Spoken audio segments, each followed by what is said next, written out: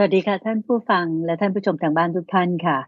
สถานีวิทยุกระจายเสียงแห่งประเทศไทยร่วมกับวัดป่าดอนหายโศกซึ่งตั้งอยู่ที่ตำบลดอนหายโศกอำเภอหนองหานจังหวัดอุดรธานีภูมิใจที่จะนำรายการธรรมรับอรุณในช่วงการตอบปัญหาตามใจท่านกลับมาพบกับท่านผู้ฟังและท่านผู้ชมทางบ้านทุกท่านกันอีกครั้งหนึ่งแล้วนะคะเราพบกันในเช้าวันนี้เป็นเช้าของวันอาทิตย์แรกของเดือนพฤศจิกายนค่ะเป็นเดือนใหม่แล้วนะคะวันที่1พฤศจิกายนปีพุทธศักราช2563ค่ะวันนี้เป็นวันแรม1ข้ามเดือน12ปีชวดนะคะขณะนี้พระอาจารย์พระมหาไพบูลย์อภิปุโนองค์พระอาจารย์ผู้อำนวยการ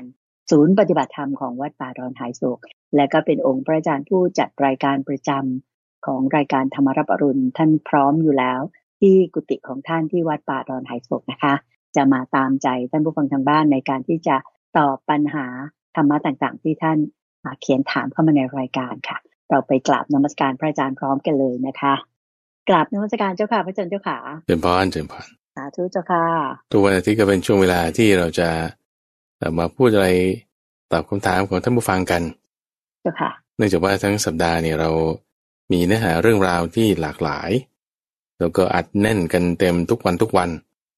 แล้วบางท่านก็ชอบฟังพระสูตรก็จัดไปบางท่านก็ชอบเรื่องการปฏิบัติก็จัดให้บางท่านก็ชอบฟังนิยายฟังนิทานชาดกบ้างธรรมบทบ้าง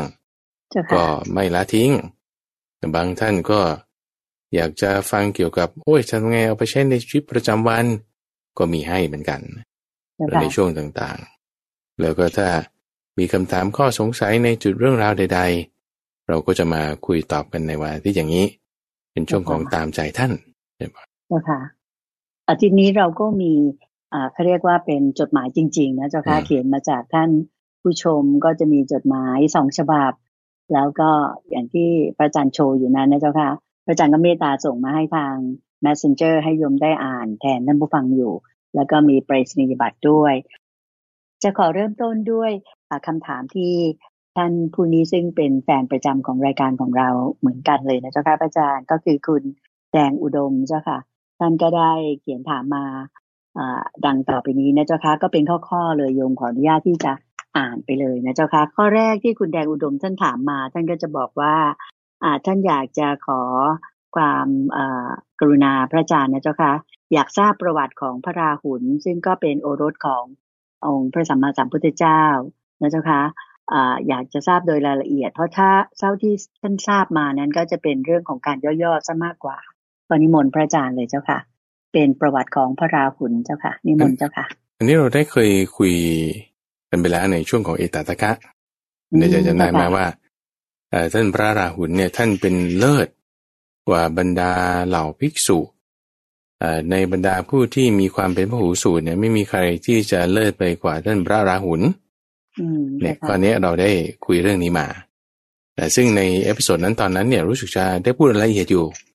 แต่ถ้าคุณดาวอุดมไปหาฟังก็จะฟังรายละเอียดได้ทีนี้อย่างไรก็ตามเราพอมีเวลาเราจะแบบไหนๆท่านถามมาก็ใช่ก็จะตอบให้ใช่เรื่องราวสำคัญหลักๆที่เกี่ยวกับท่านพระราหุลเนี่ยก็จะอยู่ใน3พระสูตรโอเคนะท่านเกี่ยวกับท่านพระราหุลสูตรเล็กสูตรที่อยู่ที่ป่าอัมพทธิกะแล้วก็สูตรใหญ่โอเคโดยแต่ละเรื่องเนี่ยจะพูดถึงท่านพระราหุลตอนที่บวชมาแล้ว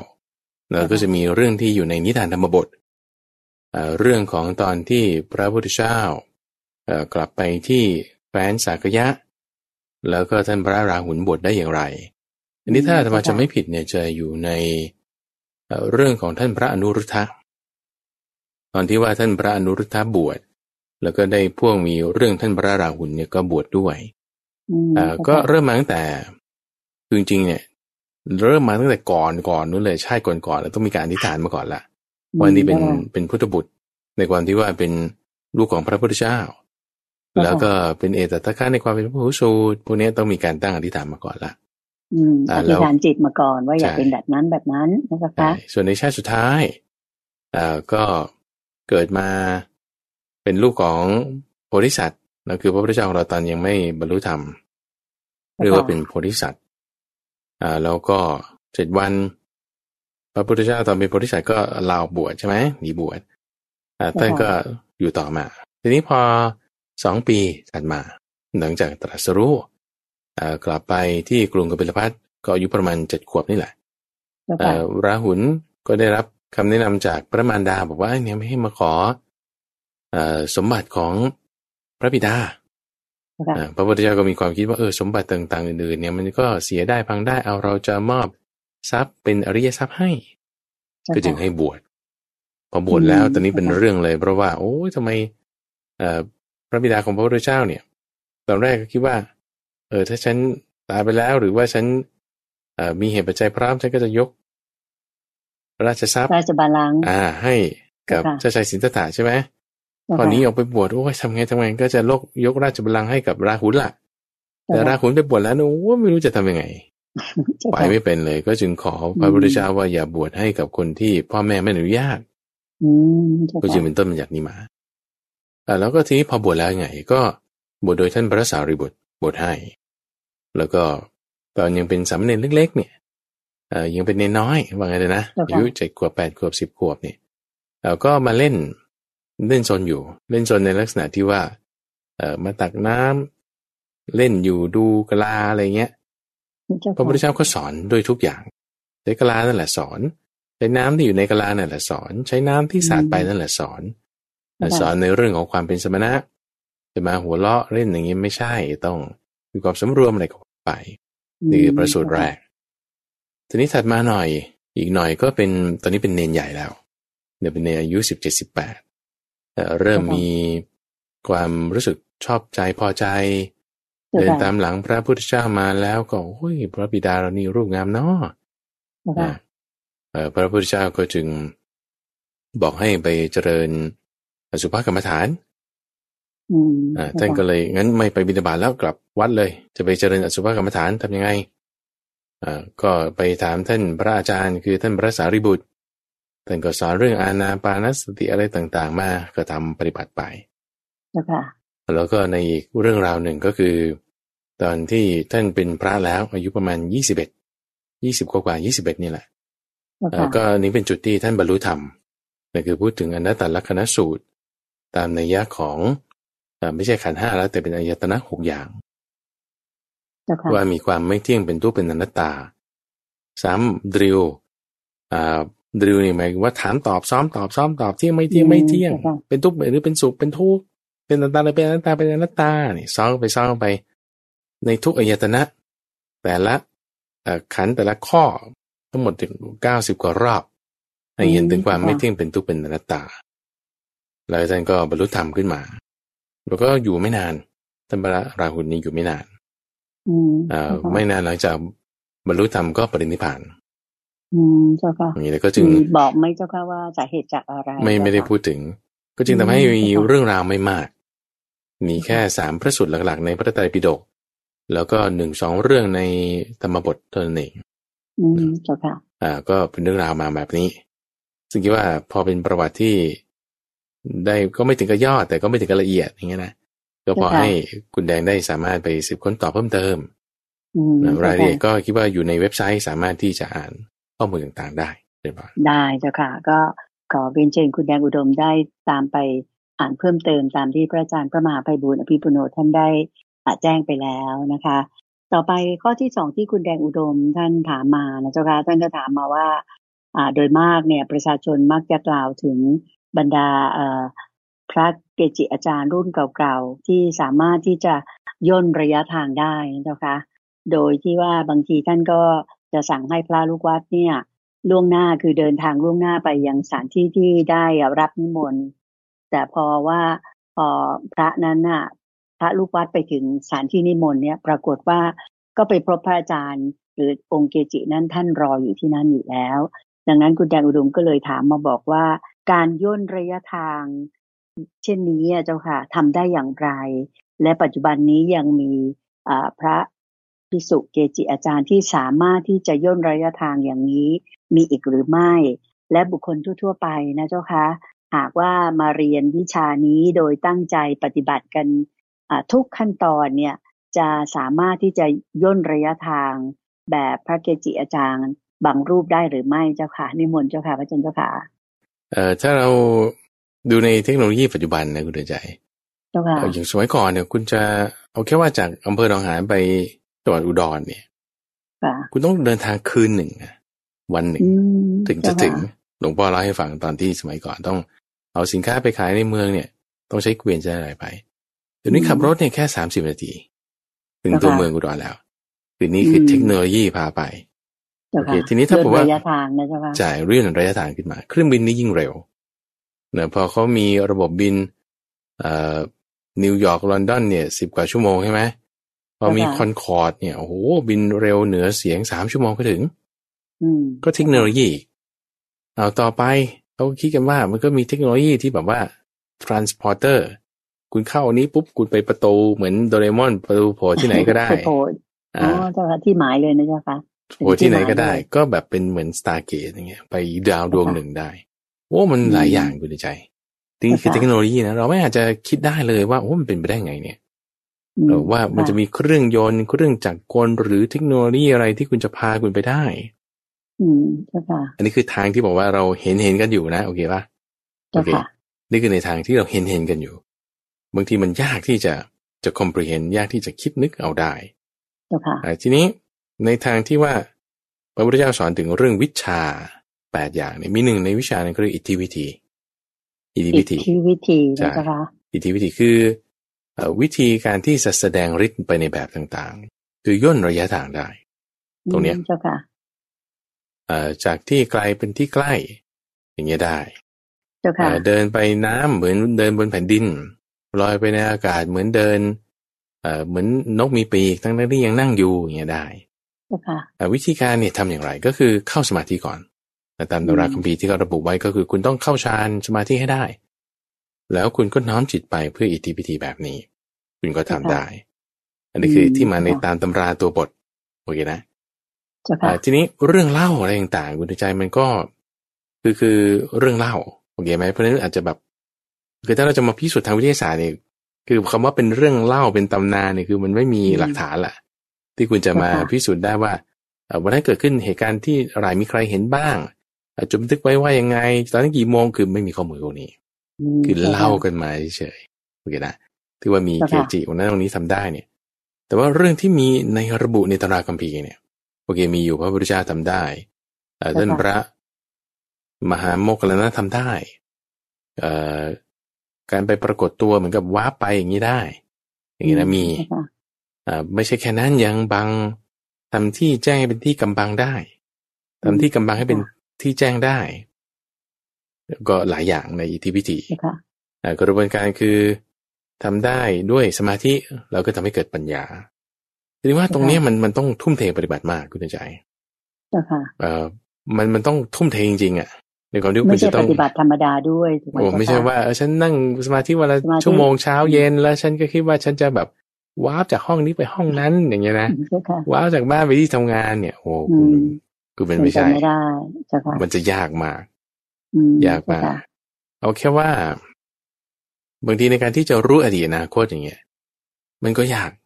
เป็นบางคนรู้แต่ว่าคิดเอาเองไม่รู้ไม่จริงรู้จริงนิดเดียวแต่ที่เหลือมั่วเอามาอย่างเงี้ย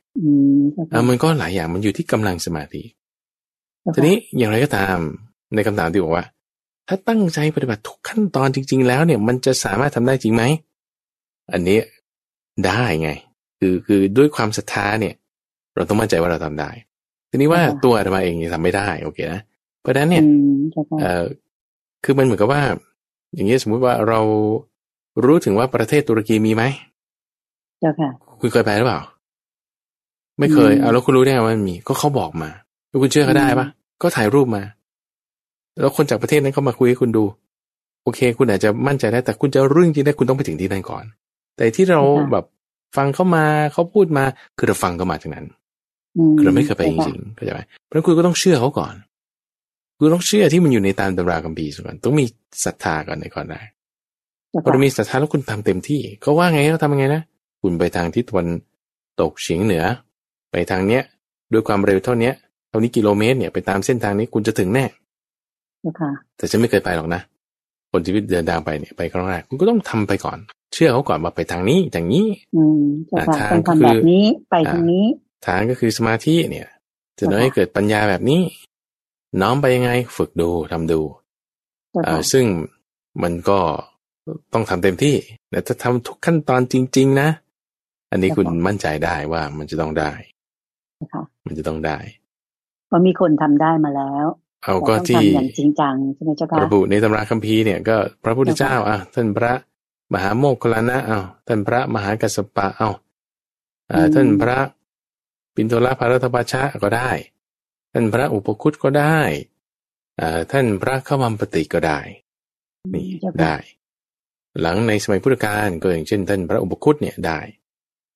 หลังจากนั้นมาก็จะมีอีกหลายรูปท่านพระนาคเสนก็ได้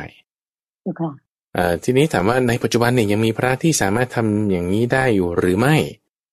อาตมาไม่ทราบเหมือนกันไม่ทราบหรือถ้ามีนะคุณใจถ้าสมมติ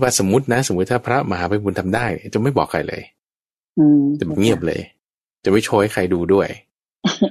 เพราะว่ามันอันตรายคุณใจเข้าใจไหมมันอันตรายแล้วถ้ามันถ้าไม่ละเอียดไม่จริงทำได้บางครั้งบางคราวแล้วมันอาจจะมีปัญหาได้ในอนุสาสนีในปาฏิหาริย์แบบนี้ที่เรียกว่าอิทธิปาฏิหาริย์เนี่ยพระพุทธเจ้าจึงห้ามทำเลยห้ามทำคือห้ามทำเนี่ยคือห้ามแสดงนะแล้วไม่ต้องพูดถึงว่าจะพูดว่าฉันทำได้ไม่ต้องพูดก็พูดไม่ได้แล้วไม่ต้องพูดถึงว่าจะแสดงโอเคเพราะนั้นมันจึงเป็นเรื่องที่เราจะไม่เคยได้ยินแล้วว่าอาจจะมีใครทำได้หรือไม่รู้เลยถ้ามีคนทำได้เขาคงไม่พูดอยู่แล้วโดยเฉพาะยิ่งให้คฤหัสถ์ฟังเราไม่ต้องพูดถึงว่าจะแสดงให้ดูมันก็จึงยากแล้วที่ว่าแล้วที่เห็นด้วยว่าเกจิองค์นั้นองค์นี้คือบางทีเขาเข้าใจไปเองคือมันไม่ได้มีหลักฐานเป๊ะๆว่าอย่างนี้บางทีเข้าใจไปเองหรือบางทีเห็นคนละรูปละองค์คิดว่าใช่คนองค์นั้นอะไรเงี้ยบางทีมันก็จะหลายอย่างเป็นนิมิตที่เกิดให้เขามีความศรัทธาบางทีก็ไม่ได้จะพิสูจน์ได้เป๊ะๆนะแต่ก็ไม่ใช่หมายความว่าไม่ได้นะก็อาจจะมีจริงๆก็ได้ทั้งนี้ทั้งนั้นมันมีไหมวิชาแบบนี้มีหรือเป็นอิทธิวิธีสามารถทำได้ไหมได้โดยกระบวนการคือสมาธิเราก็น้อมไปเพื่ออิทธิวิธีได้เจ้าค่ะก็ต่อไปนะเจ้าค่ะคำถามข้อที่3ของคุณแดงอุดมถามว่าพระภิกษุที่ต้องอาบัติปาราชิกโดยที่ไม่มีใครทราบนะเจ้าค่ะแล้วพอท่านต้องแล้วท่านก็ทำเป็นเงียบเฉยซะแบบนี้เนี่ยจะถือว่าเป็นการขาดจากความเป็นพระหรือไม่และอาบัติปาราชิกลงโทษเฉพาะพระภิกษุที่ผิดวินัยร้ายแรงใน4ข้อแล้วสำหรับทายาทและก็บุคคลในครอบครัวของท่านเนี่ยจะต้องถูกตัดสิทธิ์ในการที่จะให้อุปสมบทหรือไม่เจ้าค่ะก็คือลูกหลานเนี่ยสามารถอุปสมบทได้ไหมสำหรับพระที่ต้องอาบัติปาราชิกเจ้าค่ะนิมนต์เจ้าค่ะการขาดจากความเป็นพระเนี่ยคือตั้งแต่ตอนที่ทำนั้นแล้วเลยเจ้าค่ะถึงแม้ว่าจะไม่มีใครรู้ถูกต้องถึงแม้ว่าจะไม่มีใครรู้จะห่มเหลืองไปจนถึงวันที่มรณภาพตายไปก็ไม่ได้มีความเป็นพระอยู่แล้วในจุดนั้นก็ไม่ได้มีความเป็นพระคนอื่นจะเข้าใจไปเองว่าท่านเป็นพระแต่ว่ามันผิดพลาดตั้งแต่ตอนที่ทำนั้นแล้วเป็นบัติที่แก้ไม่ได้แต่ว่าเฉพาะบุคคลไม่ได้มีผลเนื่องต่อไปถึงทายาทเจ้าค่ะสมมุติว่าใน4ข้อนี้ก็คือมีเพศสัมพันธ์อย่างเงี้ยสมมติเพศสัมพันธ์จนมีลูกแล้วแต่ว่าตัวเองเนี่ยแบบซ่อนอยู่ในความเป็นผ้าเหลืองแล้วก็เอาลูกมาบวชอย่างเงี้ยนะลูกมาบวชถูกต้องเนี่ยถูกไงไม่ถือว่าไม่เป็นพระยังเป็นพระได้แต่ว่าตัวเองที่เป็นพระอยู่แต่ไม่เป็นพระแล้วแต่ตอนที่ไปมีเพศสัมพันธ์แล้วมีลูกแล้วนั่นนะเข้าใจไหมแต่ว่าถ้ามันจะผิดพลาดตรงที่ว่าถ้าตัวที่คนผิดในเรื่องปาราชิกแล้วเป็นพ่อใช่ไหมแล้วเป็นอุปชาแล้วบวชให้ลูกคนนั้นน่ะอันนั้นเนี่ยลูกนั้นก็จะไม่ใช่พระเพราะอุปชาเป็นปาราชิกอุปชาเป็นปาราชิกการบวชนั้นไม่สมบูรณ์เจ้าค่ะก็คือพอท่านเป็นปาราชิกแล้วก็คือท่านขาดจากความเป็นพระแล้วก็บวชให้ใครไม่ได้ท่านไม่สามารถบวชให้ใครได้เข้าใจเจ้าค่ะทีนี้ถ้าไปบวชปุ๊บคนที่บวชนั้นน่ะไม่เป็นพระเจ้าค่ะหรือถ้ารู้แล้วต้องสึกไปก็คือมันไม่สมบูรณ์แล้วตั้งแต่ตอนบวชนั่นแหละมันจะทำให้มรรคผลเกิดเนี่ยไม่ได้ข้อนี้แหละองค์อาจจะหมายถึงที่คุณแดงถามมา เจ้าค่ะแต่ว่าถ้าแบบเกิดมีลูกแล้วลูกคนนั้นไปบวชกับใครก็ได้ที่เป็นพระจริงๆนะอันนี้ก็ไม่มีปัญหาเจ้าค่ะพระก็ไม่มีปัญหาพระจริงๆเป็นพระอุปชาให้เป็นอุปชาให้ใช่ลูกก็ไม่เกี่ยวลูกไม่เกี่ยวคนในครอบครัวก็ไม่ได้ถูกตัดสิทธิ์เจ้าค่ะโอเคเจ้าค่ะคำถามข้อที่4ของคุณแดงอุดมถามว่าตั้งแต่อดีตจนกระทั่งถึงปัจจุบันนี้นะเจ้าค่ะท่านก็พูดถึงพระภิกษุที่ออกเดินธุดงค์ไปก็ไม่เคยที่จะได้ยินข่าวว่าพระภิกษุท่านเป็นไข้ป่าหรือว่าเป็นโรคภัยไข้เจ็บใดๆหรือแม้แต่สัตว์ป่าทั้งหลายก็ที่ดุร้ายก็ไม่เคยได้ยินข่าวว่าจะมาทำร้ายพระธุดงค์อะไรต่างๆด้วยเหตุนี้เนี่ยนะเจ้าค่ะจะถือว่าอันนี้เป็นอานิสงส์คุ้มครองท่านใช่ไหมในยุคนี้มีข่าวบ่อยๆว่ามีคนที่ว่าเข้าไปเที่ยวในป่าแล้วก็จะหลงป่านะเจ้าค่ะคือหาทางออกไม่ถูกเลยบางรายก็ค้นหากันจนหลายวันมากเลยกว่าจะเจออย่างนี้เจ้าค่ะแต่สำหรับบรรดาพระธุดงค์ต่างๆนี่ก็จะไม่ค่อยเคยเห็นว่ามีข่าวที่ว่าท่านจะต้องหลงป่าหรือว่าอะไรต่างๆแบบนี้เจ้าค่ะทางคุณแดงก็เลยถามว่าแบบนี้นี่มันเกี่ยวกับบุญบารมีใช่หรือไม่เจ้าค่ะพระอาจารย์เจ้าค่ะนิมนต์เลยเจ้าค่ะที่ไม่มีข่าวเลยคุณเดินใจพระอาจารย์คิดว่า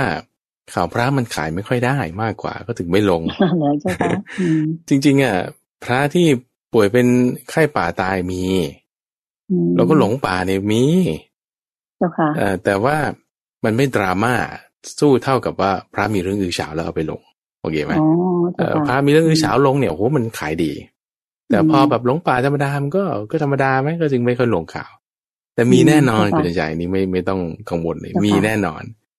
พระอาจารย์เคยได้ยินก็ได้ยินข่าวนะเจ้าค่ะเคยได้ยินมาไปแถวเขาใหญ่เจ้าค่ะแล้วก็มีเรื่องเล่าที่พวกป่าไม้เนี่ยเคยมาเล่าให้ฟังว่าบางทีดูแลเขาค้อไปตรวจตราอะไรเขาที่อยู่จังหวัดกาญจนบุรีนะเจ้าค่ะเขาชะโงกเนี่ยแหละแล้วก็ไปตรวจตาแล้วก็เจอซากศพใครไม่รู้มีผ้าเหลืองคลุมแล้วก็มีบาดมีอะไรเงี้ยก็หลงป่าถูกสัตว์ป่าทำร้ายตายก็มีแต่ไม่ได้เป็นข่าวอันนี้คือไม่ใช่ว่าไม่มีแหละแต่มันไม่เป็นข่าวโอเคนะทีนี้ในจุดที่3อย่างนี้ว่าอันนี้ส่งในการที่ว่าจะแคล้วคลาดถูกได้รับการคุ้มครองจากสัตว์ป่านี่คือเรื่องเมตตาเรื่องเมตตาถ้าเรามีจิตเป็นไปด้วยกับเมตตาแผ่ไปเนี่ยจะทำให้แบบที่มันจะไม่ดีมันก็กลายเป็นแคล้วคลาดไปได้ที่มันจะหนักมันก็จะเป็นเบาที่มันเป็นเบามันก็จะแบบเลี้ยวไปเป็นแบบไม่มีอะไรได้อันนี้คืออานิสงส์ซึ่งไม่ได้จำกัดเฉพาะพระภิกษุใครทำใครก็ได้เห็นไหมคือถ้าเปรียบเทียบว่าคุณห่มเหลืองคุณถือบาตรแล้วไงคนผมด้วยถ้าทำไม่ดีอยู่ที่ไหนมันก็ไม่ดีแต่ถ้าคุณสะพายเป้คุณใส่รองเท้าผ้าใบแล้วคุณก็ใส่เสื้อสีแสงเกงมีผมดกคุณเข้าป่าไปคุณมีเมตตารักษาศีลดีมีจิตใจเอื้อเฟื้ออยู่ที่ไหนก็ดีเจ้าค่ะเพราะนั้นมันอยู่ที่การกระทำแต่ไม่ได้อยู่ที่เครื่องแบบทีนี้ว่าในที่นี้คุณแดงก็คงจะหมายถึงพระที่ปฏิบัติดีปฏิบัติชอบนั่นแหละทีนี้ถ้าปฏิบัติดีปฏิบัติชอบแล้วคุณทำดีในความที่เป็นพระสงฆ์เนี่ยโอ้ยิ่งดีมากเลยยิ่งดีมากอันนี้สงฆ์นี่จะสูงทั้งจิตที่เป็นสมาธิทั้งคนที่ให้ทานได้ประโยชน์ทั้งสองฝ่าย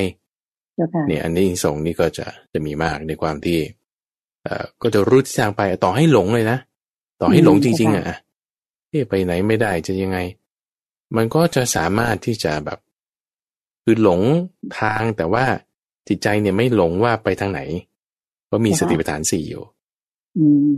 ในความที่ไม่หลงก็เจอทางถูกไหมเจ้าคะได้ไปตามทางถูกได้ไม่ออกที่จากที่หากินของตนคือไปตามสติปัฏฐาน4เพราะบางทีเราขึ้นเหนือลงใต้ไปตะวันออกตะวันตกจะโดยไงไม่ให้ออกนอกทางคุณไปตามสติปัฏฐาน4บางทีก็ขับเลยบ้านนั่นแหละ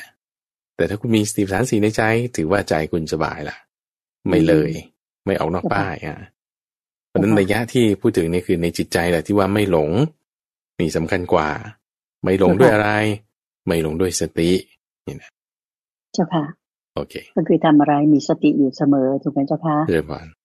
เจ้าค่ะสาธุเจ้าค่ะคำถามสุดท้ายที่คุณแดงอุดมท่านได้เขียนถามมาท่านอยากจะขอความกรุณาทราบประวัติของเปรตเจ้าค่ะพระอาจารย์ ท่านบอกว่าคนเก่าๆเนี่ยก็มักจะพูดให้ฟังว่าเปรตเนี่ยจะมีรูปากเท่ารูเข็ม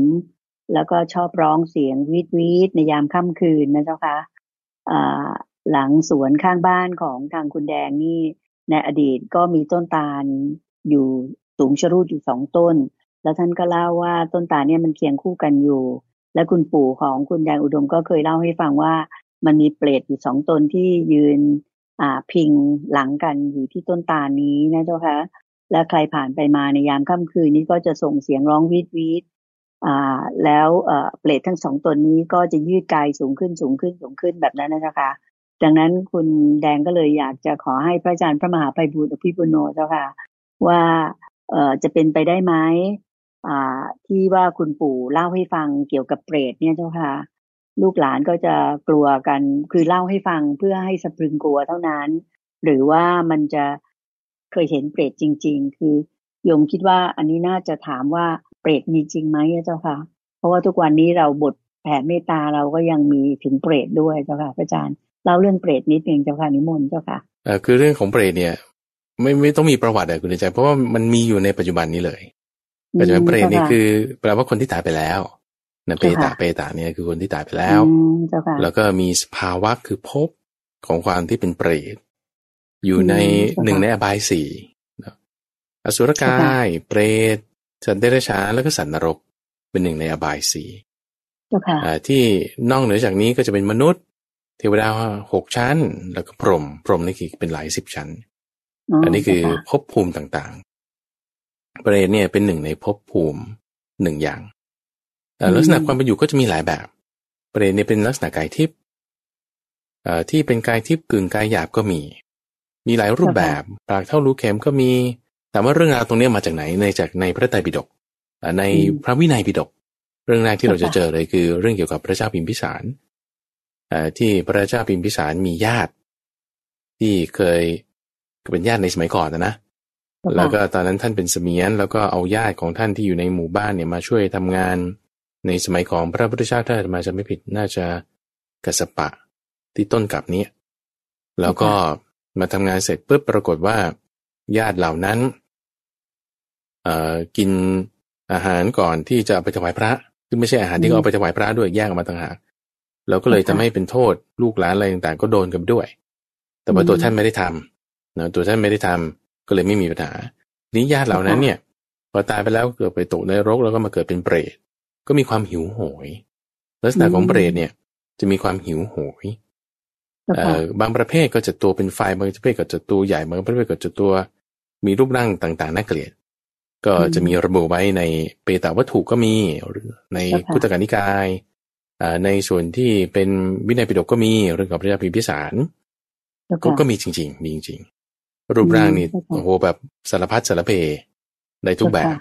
เป็นกาบ้างเป็นกับกรรมที่เขาใช่ใช่ใช่ใช่เป็นกรรมที่ทำมาซึ่งลักษณะก็คือว่าจะมีความหิวโหยนี่เป็นหลักมีความทุกข์เนี่ยเป็นหลักทีนี้อย่างไรก็ตามเปรตเนี่ยจะว่าก็จะทุกข์น้อยกว่าสัตว์เดรัจฉานคือถ้าจะเปรียบเทียบความทุกข์เนาะก็จะเป็นสัตว์เดรัจฉานเปรตอสุรกายสัตว์นรกไล่กันไปเลยตามนี้สัตว์เดรัจฉานเนี่ยจะทุกข์น้อยกว่าเปรตแต่เปรตบางตนจะทุกข์น้อยกว่าสัตว์เดรัจฉานแต่โดยทั่วไปนะโดยทั่วไปสัตว์เดรัจฉานเนี่ยทุกข์น้อยกว่าเปรตเนี่ยจะทุกข์น้อยกว่าอสุรกายเนี่ยจะทุกข์น้อยกว่าสัตว์นรกแต่ไล่ไปตามนี้สัตว์นรกจะทุกข์มากที่สุดที่ว่ามากหรือน้อยเนี่ยมันจะมีความสุขได้บ้างความสุขเจือปนมาเนี่ยเปรตเนี่ยมันจะมีส่วนที่มีความสุขเจือปนมาได้บ้างจะมีจังหวะที่พ้นบ้างจะมีจังหวะที่บางเวลาเขาก็ยังมีความสุขบ้างอย่างเงี้ยอันนี้คือก็อาจจะเป็นตอนที่คนแผ่เมตตาให้หรือทำบุญให้อะไรอย่างเงี้ยก็ใช่เหมือนกันก็เรื่องราวของเปรตนี่อาจจะมีเยอะแยะเลยไม่ว่าในประวัติพระเถระหลายๆท่านกรณีของท่านพระมหาโมคคัลลานะท่านก็เคยไปถามเปรตหรือว่าคุยกับสัตว์นรกทำกรรมอะไรมาก็แจกแจงเอาไว้ทีนี้ว่ากรณีที่ว่าเราไม่เคยเห็นเปรตเลยแล้วมันจะมีไหมอย่างเงี้ยนะก็มันไม่แน่เกิดมาคือบางทีอะไรที่เราไม่เห็นแล้วเราคิดว่ามันไม่มีมันก็ไม่แน่ใช่ไหมไม่ได้อย่างนั้นใช่ไหมอย่าไปสรุป เพียงเท่านั้นว่าไม่มีไม่ได้ใช่ค่ะเราก็ต้องถามคนรู้บางทีเขาก็รู้มากกว่าถามแล้วรายละเอียดเป็นยังไงเราก็ศึกษาก็จะทำความรู้ให้เกิดขึ้นได้ซึ่งประเด็นนี้ก็ยืนยันได้ว่ามีแน่นะพระพุทธเจ้าก็เคยตรัสไว้แล้วก็ไม่ใช่แค่เรื่องเล่าที่ให้ลูกหลานกลัวอะไรอย่างนี้เท่านั้นแต่ว่าเป็นวิธีที่พระพุทธเจ้าสอนคุณใจว่าแต่บางทีก็สอนด้วยวิธีรุนแรงบางทีก็สอนด้วยวิธีละมุนละม่อมแต่วิธีละมุนละม่อมนี่ก็คือว่าเอาทำดีนะผลจะเป็นอย่างนี้อันนี้ส่งเป็นอย่างนี้นี่คือวิธีละมุนละม่อมพูดดีๆกันก็เก็ตพูดดีๆกันก็รู้เรื่องวิธีรุนแรงนี่ไม่ใช่ว่าไปตีไปด่าไปว่าโนไม่ใช่ถ้าไปตีไปด่าไปว่านี่คือพวกมาแล้วอันนี้คือออกนอกขอบเลยไปคนละเรื่องไปคนละทางแต่ถ้าวิธีรุนแรงเนี่ยก็คือบอกโทษของอกุศลธรรมว่าถ้าอกุศลทำอย่างนี้นะจะไปเป็นเปรตทำอย่างนี้นะไปเป็นอสุรกายทำอย่างนี้นะไปเป็นสัตว์นรกโทษมันเป็นอย่างนี้ก็จึงได้พูดถึงเรื่องเปรตเพื่อที่จะให้เห็นโทษเป็นวิธีรุนแรงแล้วนี่รุนแรงแล้วจึงพูดไว้สอนไว้บอกไว้มีในคำสอนในพระไตรปิฎกเป็นบ้านเจ้าค่ะโยมขออนุญาตถามถึงอสุรกายนี่ได้ไหมเจ้าค่ะเพราะว่าอย่างสัตว์นรกนี่เราเข้าใจอย่างอสุรกายนี่มีการกล่าวไว้ในพระไตรปิฎกหรือว่าพุทโธได้กล่าวถึงบ้างไหมเจ้าค่ะว่าเขาทำกรรมอะไรถึงได้ไปเป็นอสุรกายและอสุรกายนี่มันรูปร่างหน้าตาเป็นยังไงเจ้าค่ะโดยทั่วไปคล้ายๆกับเปรตคุณใหญ่คือลักษณะชีวิตความเป็นอยู่เนี่ยเขาจะคล้ายๆกันแต่ว่าที่แย่กว่าเนี่ยคือมีรูปร่างน่ากลัวรูปร่างน่ากลัว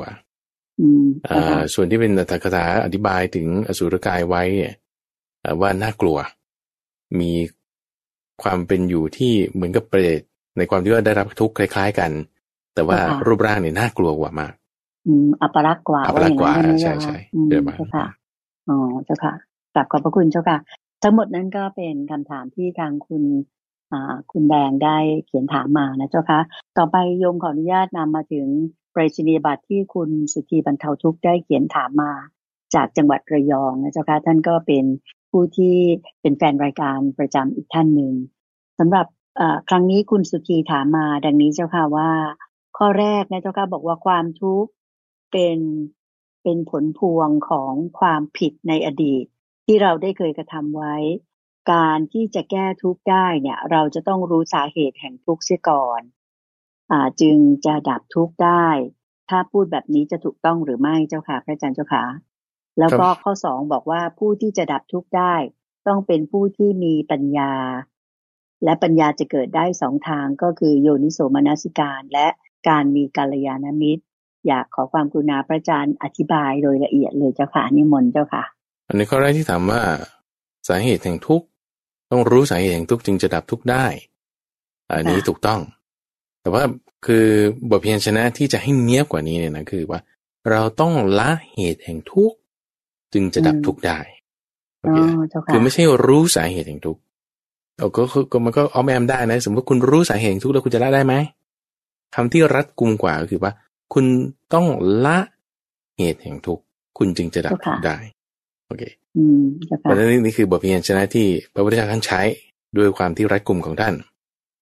แต่เพราะสิ่งที่เราต้องรู้เนี่ยคือรู้เรื่องทุกข์เข้าใจไหมคุณรู้เรื่องทุกข์เข้าใจว่าเหตุของมันคืออะไรคุณรู้เรื่องทุกข์ว่าคุณต้องมีเหตุนี้แล้วคุณต้องละเหตุของมันเนี่ยให้ได้จึงจะดับทุกข์ได้นี่จึงจะถูกทีนี้ในข้อที่ไม่ถูกก็คือว่าความผิดในอดีตที่เราเคยทำไว้เนี่ยเป็นความทุกข์อันนี้ไม่ถูกความผิดในอดีตที่เราเคยทำไว้เนี่ยเป็นความทุกข์ไม่ถูกเพราะฉะนั้นหมายความว่าไงหมายความว่าสมมุติว่าตอนเนี้ยถ้าคุณนั่งในที่อากาศร้อนๆเนี่ยแล้วคุณไม่ทุกข์หรอมันก็ทุกข์เลยปัจจุบันเลยทุกข์เลยปัจจุบันเลยโดยไม่ต้องว่ารอในอดีตที่เราทำผิดไว้ฉันมานั่งตรงนี้มันร้อนแล้วฉันผิดอะไรก็คุณไม่ได้ผิดอะไรแต่คุณก็ทุกข์อยู่แล้วเจ้าค่ะก็เป็นอย่างนี้มันไม่ได้ว่าเป็นความผิดที่เราทำไว้ในอดีตคือถ้าไม่งั้นเป็นจริงนะคุณใจการแก้ความทุกข์นี้จะไม่ได้เลยเจ้าค่ะเพราะคุณแก้อดีตไม่ได้ไงใช่เพราะมันผ่านไปแล้วมันผ่านไปแล้วทำไงผู้ที่เขาเชื่อแบบนี้เขาทำไงโอ้ฉันเคยทำผิดมาในอดีตงั้นฉันก็ต้องชดใช้ต้องชดใช้ไงถ้าคุณทำความผิดมาในอดีตเป็นอย่างนี้ใช่ไหมมันจะให้ผลไปเกิดเป็นวัว งั้นฉันเอาความที่เป็นวัวเนี่ยมาใช้ก่อนสัก2 ปีคุณก็ยืน4 ขาเป็นวัวอันนี้พระอาจารย์เคยเล่ามันก็จะไม่ถูกความเข้าใจเนี่ยเป็นความเข้าใจที่ไม่ถูกถ้าเป็นอย่างนั้นจริงๆนะคุณใจการทำที่สุดแห่งทุกเนี่ยจะมีไม่ได้การประพฤติพรหมจรรย์เนี่ยจะไม่ปรากฏการประพฤติพรหมจรรย์จะมีไม่ได้การทำที่สุดแห่งทุกเนี่ยจะไม่ปรากฏจะไม่ได้แต่ว่าที่ถูกคืออะไรคือเราทำความผิดอย่างใดอย่างหนึ่งหรือทำกรรมอย่างใดอย่างหนึ่งจะดีก็ตามจะชั่วก็ตามจะต้องเป็นผู้ได้รับผลของกรรมนั้นจะต้องได้รับผลของการกระทำนั้นของการกระทำนั้นซึ่งคุณทำไว้ในอดีตคุณต้องได้รับผลมาในเวลาเดี๋ยวนี้ในเวลาต่อไปหรือในเวลาต่อไปอีกใช่ถ้าถามว่าทำไมฉันถึงการทำกรรมไว้ดีก็ตามชั่วก็ตามนั่นเพราะว่าเหตุแห่งทุกข์ไงทำให้คุณได้ทำกรรมเหตุแห่งทุกข์คือตัณหาถ้ามีตัณหามันก็ต้องได้มีกรรมทีนี้จะดับได้คุณต้องดับเหตุของความทุกข์เข้าใจไหมคุณต้องดับเหตุแห่งความทุกข์นั่นคือตัณหาแต่ตรงนี้ถึงจะถูกโอเคส่วนในคำถามที่ถามถึงเรื่องของปัญญาว่าปัญญานี่คือโยนิโสมนสิการหรือความมีกัลยาณมิตร2 อย่างนี้กันเดียวกันคุณใจถ้าจะให้อธิบายในลักษณะว่ามันคือ2 ทางคือ2 อย่างแต่จริงๆมันคืออย่างเดียวกันเพราะว่ากัลยาณมิตรเนี่ยมี3 ระดับมิตรคือเพื่อนเข้าใจไหมที่ทำให้เกิดความดีคือกัลยาณะเพื่อนที่ทำให้เกิดความดีคือกัลยาณมิตรเพราะฉะนั้นอะไรก็ตามที่ทำให้เกิดความดีกับเราได้ว่าเป็นกัลยาณมิตรได้ทั้งหมดถือเป็นเพื่อนที่ดีของเราทั้งนั้นถูกไหมเจ้าคะใช่ไม่ว่าจะเป็นเพื่อนของเราเองอายุมากอายุน้อยไม่มีปัญหาเจ้าค่ะเป็นฆราวาสหรืออาจจะเป็นพระสงฆ์ครูบาอาจารย์หรือจะเป็นพระพุทธเจ้าก็ได้เป็นกัลยาณมิตรได้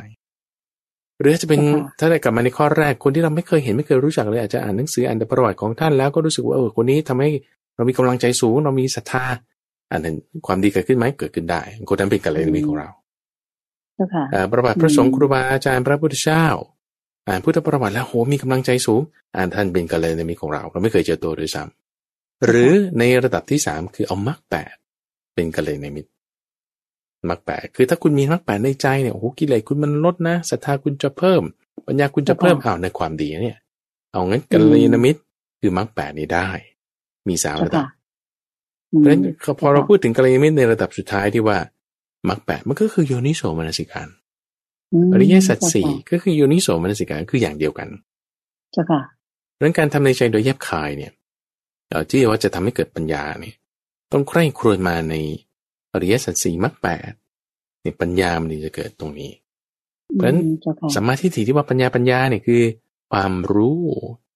เกี่ยวกับความเห็นสัมมาทิฏฐิความเห็นชอบความเห็นถูกต้องเนี่ยคือความรู้ในอะไรรู้ในทุกข์รู้ในเหตุเกิดทุกข์รู้ในความดับไม่เหลือของทุกข์รู้ในทางดำเนินให้ถึงความดับไม่เหลือของทุกข์คือรู้ในอริยสัจ4แล้วถ้ารู้ในอริยสัจ4มันก็คือโยนิโสมนสิการไงมันก็จึงเป็นสัมมาทิฏฐิจึงเป็นปัญญาโอเคตามนี้เจ้าค่ะมีหน้าพระอาจารย์ถึงได้บอกว่ามันก็คือสิ่งเดียวกันนั่นเองทั้งโยนิโสมนสิการแล้วก็กัลยาณมิตรนะเจ้าค่ะกับคุณสุธีได้รับฟังแล้วคงจะเข้าใจแล้วเจ้าค่ะสำหรับคำถามท่านสุดท้ายนะเจ้าค่ะก็คือคำถามของคุณวนิดานะคะได้เขียนเล่ามายาวมากเลยก็บอกว่าเป็นเรื่องที่เกี่ยวกับน้อง2 คนนะเจ้าค่ะคนแรกก็จะพูดโดยรวมๆก็คือเป็นคนที่เรียนเก่งมีความสำเร็จในด้านการงานอะไรต่างๆแล้วก็ได้แต่งงานนะเจ้าค่ะ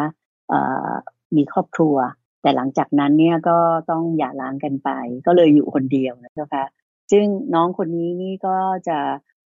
เป็นคนที่มีสังคมที่ดี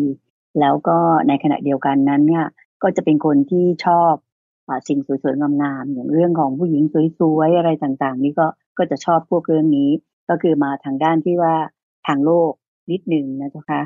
ทีนี้สำหรับน้องคนนี้เจ้าค่ะก็จะบอกว่าท่านผู้ถามบอกว่าท่านเนี่ยมีความรู้สึกว่าไม่ค่อยจะพอใจในชีวิตของตัวเองแล้วก็จะมีอารมณ์หงุดหงิดง่ายอะไรต่างๆนะเจ้าค่ะท่านผู้ถามคุณวริยาก็บอกว่าแต่สำหรับท่านนี้เนี่ยมีข้อดีอยู่ตรงที่ว่าเป็นคนกตัญญูมากแล้วก็เป็นคนชอบเรียนรู้ก็เลยเรียนถามมาว่าส สำหรับน้องคนแรกเนี่ยซึ่งได้เล่ามาคร่าวๆดังนี้เนี่ยนะเจ้าค่ะสามารถที่จะมาปฏิบัติธรรมที่วัดป่าดอนหายโศกนี้จะเหมาะสมไหมอยากจะให้พระอาจารย์ช่วยชี้แนะเจ้าค่ะนิมนต์เจ้าค่ะเดี๋ยวก่อนถ้าพูดถึงคนที่จะมาปฏิบัติธรรมที่วัดป่าดอนหายโศกไม่ได้คำว่าไม่ได้นี่คือต่อให้มาคุณก็จะไม่ได้อะไรกลับไปก็คือคนที่ทำอนันตริยกรรมมาแล้วอันนี้คือแบบคือขอโทษนะคืออย่ามาเพราะมาแล้วคุณก็จะไม่ได้คุณจะเสียเวลาเปล่าๆคนที่ทำอนันตริยกรรมไปแล้วคือฆ่าพ่อฆ่าแม่ฆ่าพระอรหันต์ทำสงฆ์ให้แตกกันทำพระพุทธเจ้าให้ห่อเลือดซึ่งอาตมาคิดว่ามันไม่ได้ทำกันง่ายๆก็ใช่ไหมมันเป็นสิ่งที่ทำได้ยากในอนันตริยกรรม5อย่างนี้มันทำได้ยากเพราะฉะนั้นคิดว่าไม่ค่อยได้จะเจอคนที่เป็นแบบนี้หรอกเนาะแล้วก็คิดว่ามั่นใจว่าน้องชายคุณปฏินาไม่ได้เป็นแบบนี้เพราะฉะนั้นน่าจะมาได้มาแล้วเนี่ยจะได้เนี่ยอะไรคือเนื่องจากว่าคุณไม่ได้ทำอนันตริยกรรมมาก่อนทีนี้จะได้หรือไม่อยู่ที่ว่าศรัทธาด้วยแต่ถ้ามีศรัทธาเนี่ยได้แล้วเรามีความเพียรจุดที่ว่าจะแนะนำต่อไปก็คือว่าคนเราเนี่ยมันจะเริ่มอะไรได้คุณเดินใจมันต้องเริ่มจากจุดที่ดีๆก่อนเราเริ่มจากตรงที่ข้อดีที่เรามีก่อนเริ่มตรงนี้ว่าเราตั้งไว้ในความดีของเราปุ๊บเนี่ยเราจะปิดกั้นไอ้อกุศลธรรมใหม่ที่มันจะมาได้เพราะว่าถ้าสมมติเราคิดว่าฉันไม่ดีตรงนั้นฉันไม่ดีตรงนี้อกุศลธรรมใหม่นี้มาทันทีนะแล้วคุณจะละไอ้อกุศลธรรมเดินมันจะยากเพราะว่าไอ้ความที่เราคิดแต่ว่าเรื่องไม่ดีฉันเนี่ยชอบแต่ของสวยๆงามๆแล้วก็ไม่ค่อยรู้สึกจะพอใจในอะไรชีวิตคนนั้นก็ทำให้หงุดหงิดคนนี้ก็ทำให้รำคาญตัวเองคิดอย่างเงี้ยไอ้ความคิดนี่มันกลุ่มรุมห่อหุ้มจิตใจเรากุศลธรรมเกิดมันก็จะยากแล้วด้วยความที่ว่าเราคิดไปในทำนองนี้มากอกุศลธรรมเรื่องไม่ดีมันก็จะมีเกิดขึ้นมาโดยง่ายด้วยเพราะว่าจิตเราจะน้อมไปทางนั้นเพราะฉะนั้นตอนนี้เราอย่าแบบว่าไปพูดว่าเนี่ยทำไมเธอไม่ดีอย่างนั้นอะไรก็ไม่พอใจนั่นนี่อย่าไปชี้จุดนั้นนี่คือชี้โทษเพ่งโทษให้กันแต่วิธีที่ถูกต้องคือต้องมาตั้งไว้ในส่วนที่ดีแนะนำจุดที่ว่าดีทำอย่างนี้สิทำยังไงนะมีความกตัญญูไงในผู้ที่มีบุญคุณมารดาบิดาแล้วพอเราตั้งไว้ในความเคารพมารดาบิดาอันนี้ดีถ้าชวนไปทำกิจกรรมอะไรที่มันเกี่ยวข้องกับมารดาบิดาดีได้ดีพ่อแม่ไปวัดชวนไปด้วยเราชอบการเรียนรู้เราก็น้อมมาในทางที่เป็นธรรมะพัฒนาไปอย่างเงี้ยได้แน่จะค่อยทำให้รู้สึกมีความพอใจในชีวิตได้ค่อยทำให้รู้สึกที่จะมีเมตตากันได้จะค่อยทำให้สามารถที่จะละความยินดีพอใจในของสวยๆงามๆเจริญอสุภกรรมฐานได้เดี๋ยวจะพอค่อยเป็นไปแล้วจิตใจก็จะสบายได้มีการพัฒนาไปในทางที่ดีได้เจ้าค่ะแล้วก็ที่สำคัญก็คือว่าก็จะนอนหลับได้ดีไม่เป็นโรคนอนไม่หลับโดยจิตใจที่มีความปีติปราโมทย์มีความสุขก็หลับได้ดีเจ้าค่ะสาธุเจ้าค่ะแล้วส่วนที่ว่าน้องชายหรือว่าน้องคนที่หนึ่งนี้เป็นคนที่ชอบเรื่องสวยๆงามๆหรือว่ายังมีราคะอยู่นิยมมองว่ามันเป็นประเด็นใหญ่ไหมเจ้าค่ะพระอาจารย์ที่จะปฏิบัติธรรมก็คือคนเราก็ชอบสิ่งสวยงามได้ถูกไหมเจ้าค่ะแล้วก็ปฏิบัติธรรมได้ด้วยโยมคิดว่าในความที่ว่าชอบของสวยงามเนี่ยอย่างเมื่อวานที่เราพูดถึงกันคุณใจในหัวข้อของกุศลในพระไตรปิฎกเรื่องของกุศลมูลหรืออกุศลมูลถูกไหมราคะเนี่ยมันจะกำเนิดได้เพราะว่าสุภสัญญาสุภนิมิตโอเคนะสุภนิมิตถ้าเราเห็นนิมิตของความสวยงามอยู่เรื่อยๆเวลาราคะจะเกิดที่ไม่มีก็จะมีมากขึ้นที่ไม่มีก็จะมีมาที่มีมาแล้วก็จะมีมากขึ้นโอเคนะอันนี้คือนิมิตคือเครื่องหมายคือสัญญาดูของสวยงามอยู่เรื่อยเข้าใจไหมอันนี้คือมันจะไม่ได้มันจะไม่ดีแต่ว่าไม่ใช่ว่าเราไม่รู้ว่าอันนี้สวยหรือไม่สวยสมมติว่าคุณหยิบปากกาขึ้นมาสักอันหนึ่งโอ้ที่ปากกานี่ดีมากเลยงามมากเลยโอ้ยพระพุทธเจ้าก็รู้ว่าคนไหนงามคนไหนไม่งามแต่ว่าไม่ได้หมายรู้กำหนดโดยความที่สิ่งนี้เป็นความเป็นของสวยงามรู้ว่ามันงามอยู่แต่มีสติสัมปชัญญะลักษณะที่ไม่ถูกต้องทำไงคือสมมติว่าเรารู้ว่าสิ่งนี้งามใช่ไหมแล้วเราก็โอ้โหงามจริงๆเลยเพลินไปในความงามนั้น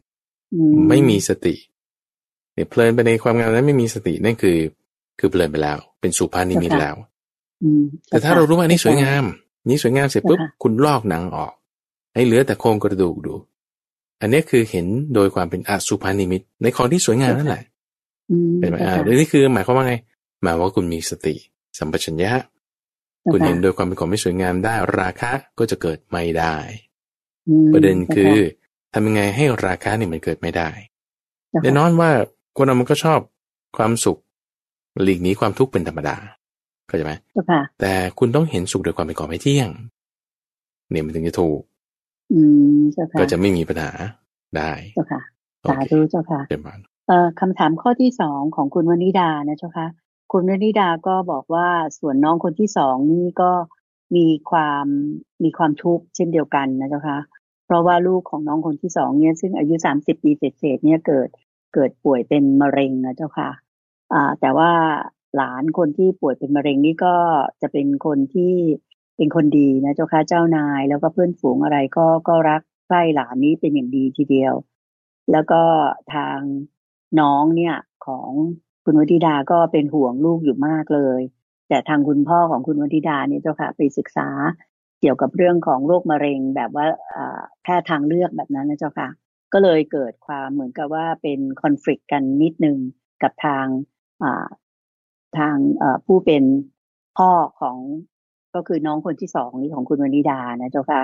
ทีนี้เนี่ยพอมุมมองต่างกันเนี่ยก็เลยทำให้น้องของคุณวนิดานี่มีความวิตกกังวลมากเลยแล้วก็ทำให้พาให้ชอบพูดจาเสียดสีอะไรต่างๆไปก็ทำให้ลูกซึ่งป่วยเป็นมะเร็งเนี่ยเกิดความทุกข์ใจแล้วก็เหนื่อยหน่ายเจ้าค่ะแล้วทางน้องชายของทางคุณวนิดาเองก็ไปทุกข์ใจเหมือนกันว่ามีความรู้สึกเหมือนกับว่าลูกเนี่ยไม่รักตัวเองแล้วก็ไม่ได้เอาใจใส่ตัวเองเหมือนกับคนอื่นๆเลยอย่างนี้เจ้าค่ะก็เป็นคอนฟลิกต์ที่เกิดขึ้นในจิตใจตรงนี้พระอาจารย์จะเมตตาแนะนำยังไงที่ทำให้รู้สึกว่าอาจจะทำให้ชีวิตของน้องชายของคุณวนิดานี้ดูว่าจะดีขึ้นปรับแก้ไขยังไงดีเจ้าค่ะพระอาจารย์เจ้าค่ะโอเคในข้อแรกที่พูดถึงว่าพอมีความเห็นไม่ลงกันมันก็ทำให้มีปากเสียงเดี๋ยวนี้มีเรื่องราวที่เกิดจากการหวงกั้นแล้วมันก็จะมีพอมีการหวงกั้นว่าฉันต้องเป็นอย่างนี้อีกคนนึงก็ว่าต้องเป็นอย่างนี้อีกคนนี้ว่าทางเลือกอันนี้ก็ว่าทางวิทยาศาสตร์อย่างเงี้ยนะแล้วพอมีความเห็นไม่ลงกันปุ๊บมันก็ต้องมีเรื่องราวที่เกิดจากการหวงกันเช่นการใช้อันนี้คือใช้วาจาใช่ไหมใช้วาจาคือหอกคือปากถ้าหนักขึ้นก็บางทีใช้อาวุธมีคมไม่มีคมโอ้หลายอย่างจิปาถะเรื่องราวที่เกิดจากการหวงกันมันก็จะมีถามว่าแล้วทำไมมีความหวงกันเพราะตัณหาเอาถามดูคุณตั้งใจเลยท่านผู้ฟังทั้งหลายก็ตามถ้าสมมติว่าตอนเราเป็นเด็กอาจจะไม่ต้องเป็นเด็กโตเด็กเล็กก็ตามแล้วพ่อแม่เนี่ยมาคอยจู้จี้ว่านี่ต้องทำอย่างนั้นอย่าทำอย่างนี้ต้องทำอย่างนี้อย่าทำอย่างนั้นแล้วคุณชอบไหมก็ไม่ชอบเลยนะคะท่านจู้จี้เราเกินไปโอเคก็นั่นแหละนั่นแหละเป็นอย่างนั้นเราอาจจะเข้าใจอยู่ว่าท่านปรารถนาดีท่านจึงจู้จี้ทำนั้นดีแต่ว่าบางทีเราก็ไม่ชอบนั้นหัวอกเขาหัวอกเราเนี่ยอนุมานเอาดูถ้าเราไม่ชอบให้เขาทำแบบนั้นใช่ไหมนั้นกับเราแล้วถ้าเราทำแบบนั้นกับเขาแล้วเขาจะชอบไหมก็อนุมานได้ว่าเขาจะไม่ชอบเพราะเขาไม่ชอบแล้วเขาจะให้ประพฤติดีเนี่ยมันก็จะไม่ดีเจ้าค่ะมันก็เป็นอย่างนี้แหละเพราะฉะนั้นทำยังไงเราก็ต้องทำยังไงอย่ามีปากเสียงกันทำยังไงถึงจะไม่มีปากเสียงกันก็อย่ามีเรื่องราวที่เกิดจากการหวงกันแล้วทำยังไงถึงจะไม่มีเรื่องราวนี้คุณก็อย่าไปมีความหวงกันทำยังไงถึงไม่มีความหวงกันคุณก็อย่าไปมีความอยากว่าต้องเป็นอย่างนั้นอย่าเป็นอย่างนี้ความอยากตัณหาเนี่ยมันจึงทำให้เกิดปัญหามันปัญหามันจึงตามมาเพราะว่าความอยากใครจะไปคิดคุณเดินใจเดี๋ยวนี้มะเร็งเนี่ยมันจับสลักเอาคุณไม่มีเหตุปัจจัยสิ่งใดๆเลยอายุก็ไม่ได้มากแต่ว่าเอาเกิดเป็นขึ้นมาก็เป็นอย่างนี้ล่ะสิ่งที่เราต้องทำเนี่ยคือแสวงหาทางรักษานี่ก็ใช่อยู่แต่ว่าในทางจิตใจเนี่ยเราต้องมีความเข้าใจว่าเราไม่ได้จะเอาหายอย่างเดียวเข้าใจไหมแต่เราเอาความเข้าใจเราปัญญาเราจะเอาปัญญาจากข้อนี้ปัญญาในความที่ว่าสิ่งใดสิ่งหนึ่งในโลกเนี่ยมันจะให้เป็นไปอย่างอื่นมันมีความปรุงแต่งเป็นธรรมดามันก็เป็นอย่างนี้ของมันนั่นแหละเราจะมีความเข้าใจข้อนี้มีปัญญาข้อนี้ได้อย่างไรมะเร็งเนี่ยสอนเราได้ มะเร็งเนี่ยมันกินได้ทุกอย่างอ่ะกินเนื้อกินตับกินปอดอะไรก็ได้ใช่ป่ะกินบ้านกินรถก็ยังได้กินความสัมพันธ์มันยังกินได้แต่ว่าในความทุกข์เนี่ยทุกข์เนี่ยเป็นสิ่งที่เป็นที่ตั้งของศรัทธาได้เข้าใจไหมถ้าเรามีทุกข์แล้ว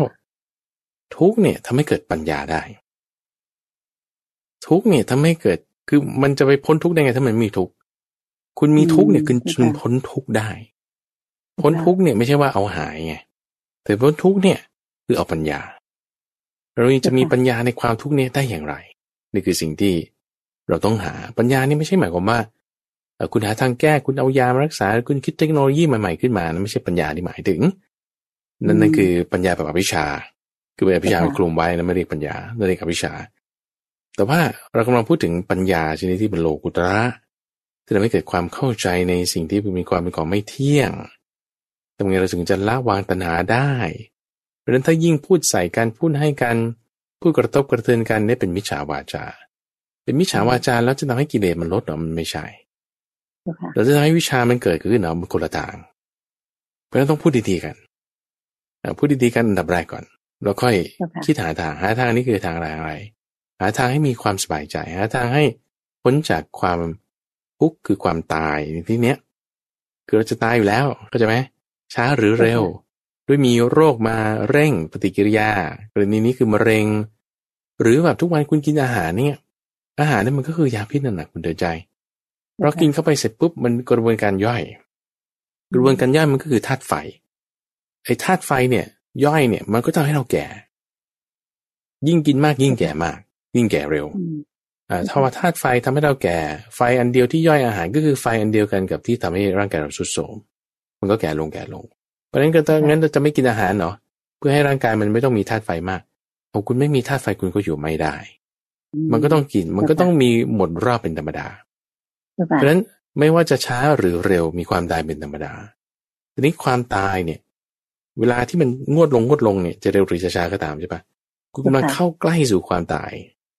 คุณจะเข้าใกล้สู่ความตายแต่ว่าถ้าคุณตามทางนี้ไปเรื่อยๆคุณตายแน่คุณไปถึงที่จุดที่ว่ามัตตาคือตายแน่แต่ว่าเราจะไปตามทางไหนที่จะให้พ้นจากไอ้ความตายนี้ได้เราต้องไปตามทางมรรคแปดจะเป็นทางที่ให้เราเหนือความตายนี้ได้คือไม่ตาย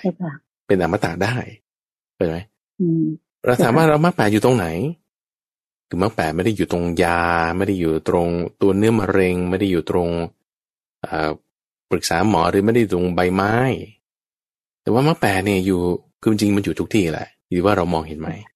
คือสัมมาทิฏฐิสัมมาสังกัปปะสัมมาวาจาสัมมากัมมันตสัมมาอาชีวะสัมมาวายามะสัมมาสติสัมมาสมาธิคือมันก็อยู่ในจิตใจของเรานี่เองจะเป็นเรื่องที่เราพูดจะเป็นคำที่เรากล่าวจะเป็นการกระทำที่เรา take action ลงไปนี่แหละเป็นมรรคแปดได้เพราะฉะนั้นทุกคำพูดทุกอะไรการกระทำที่เราทำเราคิดเนี่ยถ้าเรามีมรรคแปดแล้วเนี่ยนะเราจะไม่ทุกข์ใจแล้วการดำเนินทางของเราไปเนี่ยจะไม่เหนือจากความตายนี้ได้ด้วยมันก็จะค่อยแก้ไปด้วยมรรคแปดอย่างนี้ได้ก็พระอาจารย์อยากจะแนะนำว่าเรื่องนี้เราค่อยพูดค่อยจาเอาบางทีก็ให้ถ้อยใส่เห็นอกเห็นใจเอาถ้าเราไม่ชอบอะไรคนอื่นเขาก็ไม่ชอบอย่างนั้นเหมือนกันเราจะไปจำที่จำชัยว่าต้องเร็วๆนะอย่างทำอย่างนี้มันก็ค่อยๆพูดจาเอาก็ไม่มีใครอยากเป็นหรอกโรคภัยแค่เจ็บคือเป็นแล้วก็อยากจะหายกันทุกคนทีนี้พอมันเป็นแล้วจะทำยังไงล่ะ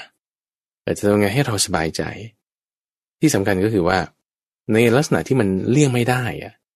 คือไม่ได้มีใครที่ว่าอยากจะเป็นแต่มันจับฉลากได้มาแล้วจะทำยังไงจะทำยังไงให้เราอยู่ผาสุกได้ในเวลาที่มีโรคภัยแค่เจ็บมีพยาธิแบบนี้เกิดขึ้นในเวลาที่เราเจอความทุกข์นี้แล้วเราจะทำยังไงให้อยู่ผาสุกได้นี่แหละธรรมะนี่ช่วยได้เต็มๆแน่นอนแต่วันนั้นให้มีกำลังใจสูงเราก็จะค่อยทำได้นะเจ้าค่ะสาธุเจ้าค่ะดิฉันก็หวังใจว่าจากคำแนะนำชี้แนะของพระอาจารย์พระมหาไพบูลย์อภิปุโนก็คงจะทำให้คุณวนิดาไปแนะนำน้องชายทั้งสองท่านให้ทราบถึงแนวทางตามที่พระอาจารย์พระมหาไพบูลย์อภิปุโนได้เมตตาชี้แนะมาแล้วแก้ไข ปัญหากันต่อไปนะคะค่ะเวลาในรายการธรรมรับอรุณเช้าวันนี้ก็คิดว่าคงจะตอบปัญหาได้เพียงแค่นี้แล้วก็สำหรับท่านผู้ฟังที่ต้องการที่จะถามคำถามปัญหาธรรมะต่างๆเช่นนี้บ้างก็เขียนมาในรายการได้เขียนไปที่วัดป่าดอนไหโศกก็ได้เช่นเดียวกันนะคะหรือจะถามทาง Facebook Fanpage ก็ได้เช่นเดียวกันค่ะเราพร้อมเปิดทุกอย่างให้ท่านผู้ฟังทางบ้านได้ร่วมในรายการแล้วก็ได้สอบถามปัญหาที่ท่านข้องใจมาเสมอเลยนะคะค่ะวันนี้ถึงเวลาที่ดิฉันจะขอนำท่านผู้ฟังทางบ้านทุกท่านกราบขอบพระคุณและกราบนมัสการลาพระอาจารย์พระมหาไพบูลย์อภิปุโนแห่งวัดป่าดอนไหโศกและพระเดชพระคุณหลวงพ่อดร.สะอาดทิโตภาโสหรือท่านพระครูสิทธิประภากรท่านเจ้าอาวาสของวัดป่าดอนไหโศกองค์พระอาจารย์ใหญ่ของเราเพียงแค่นี้นะคะจนกว่าจะพบกันใหม่สำหรับตามใจท่านตอบปัญหาในอาทิตย์หน้าค่ะพรุ่งนี้เช้าพบกับพระอาจารย์พระมหาไพบูลย์อภิปุโนเหมือนเช่นเคยในรายการธรรมรับอรุณทางสถานีวิทยุกระจายเสียงแห่งประเทศไทยนี้เริ่มตั้งแต่ 5:00 เหมือนเช่นเคยนะคะสำหรับวันนี้กราบขอบพระคุณและกราบนมัสการลาเจ้าค่ะพระอาจารย์เจ้าค่ะเป็นพรเป็นพรสาธุเจ้าค่ะ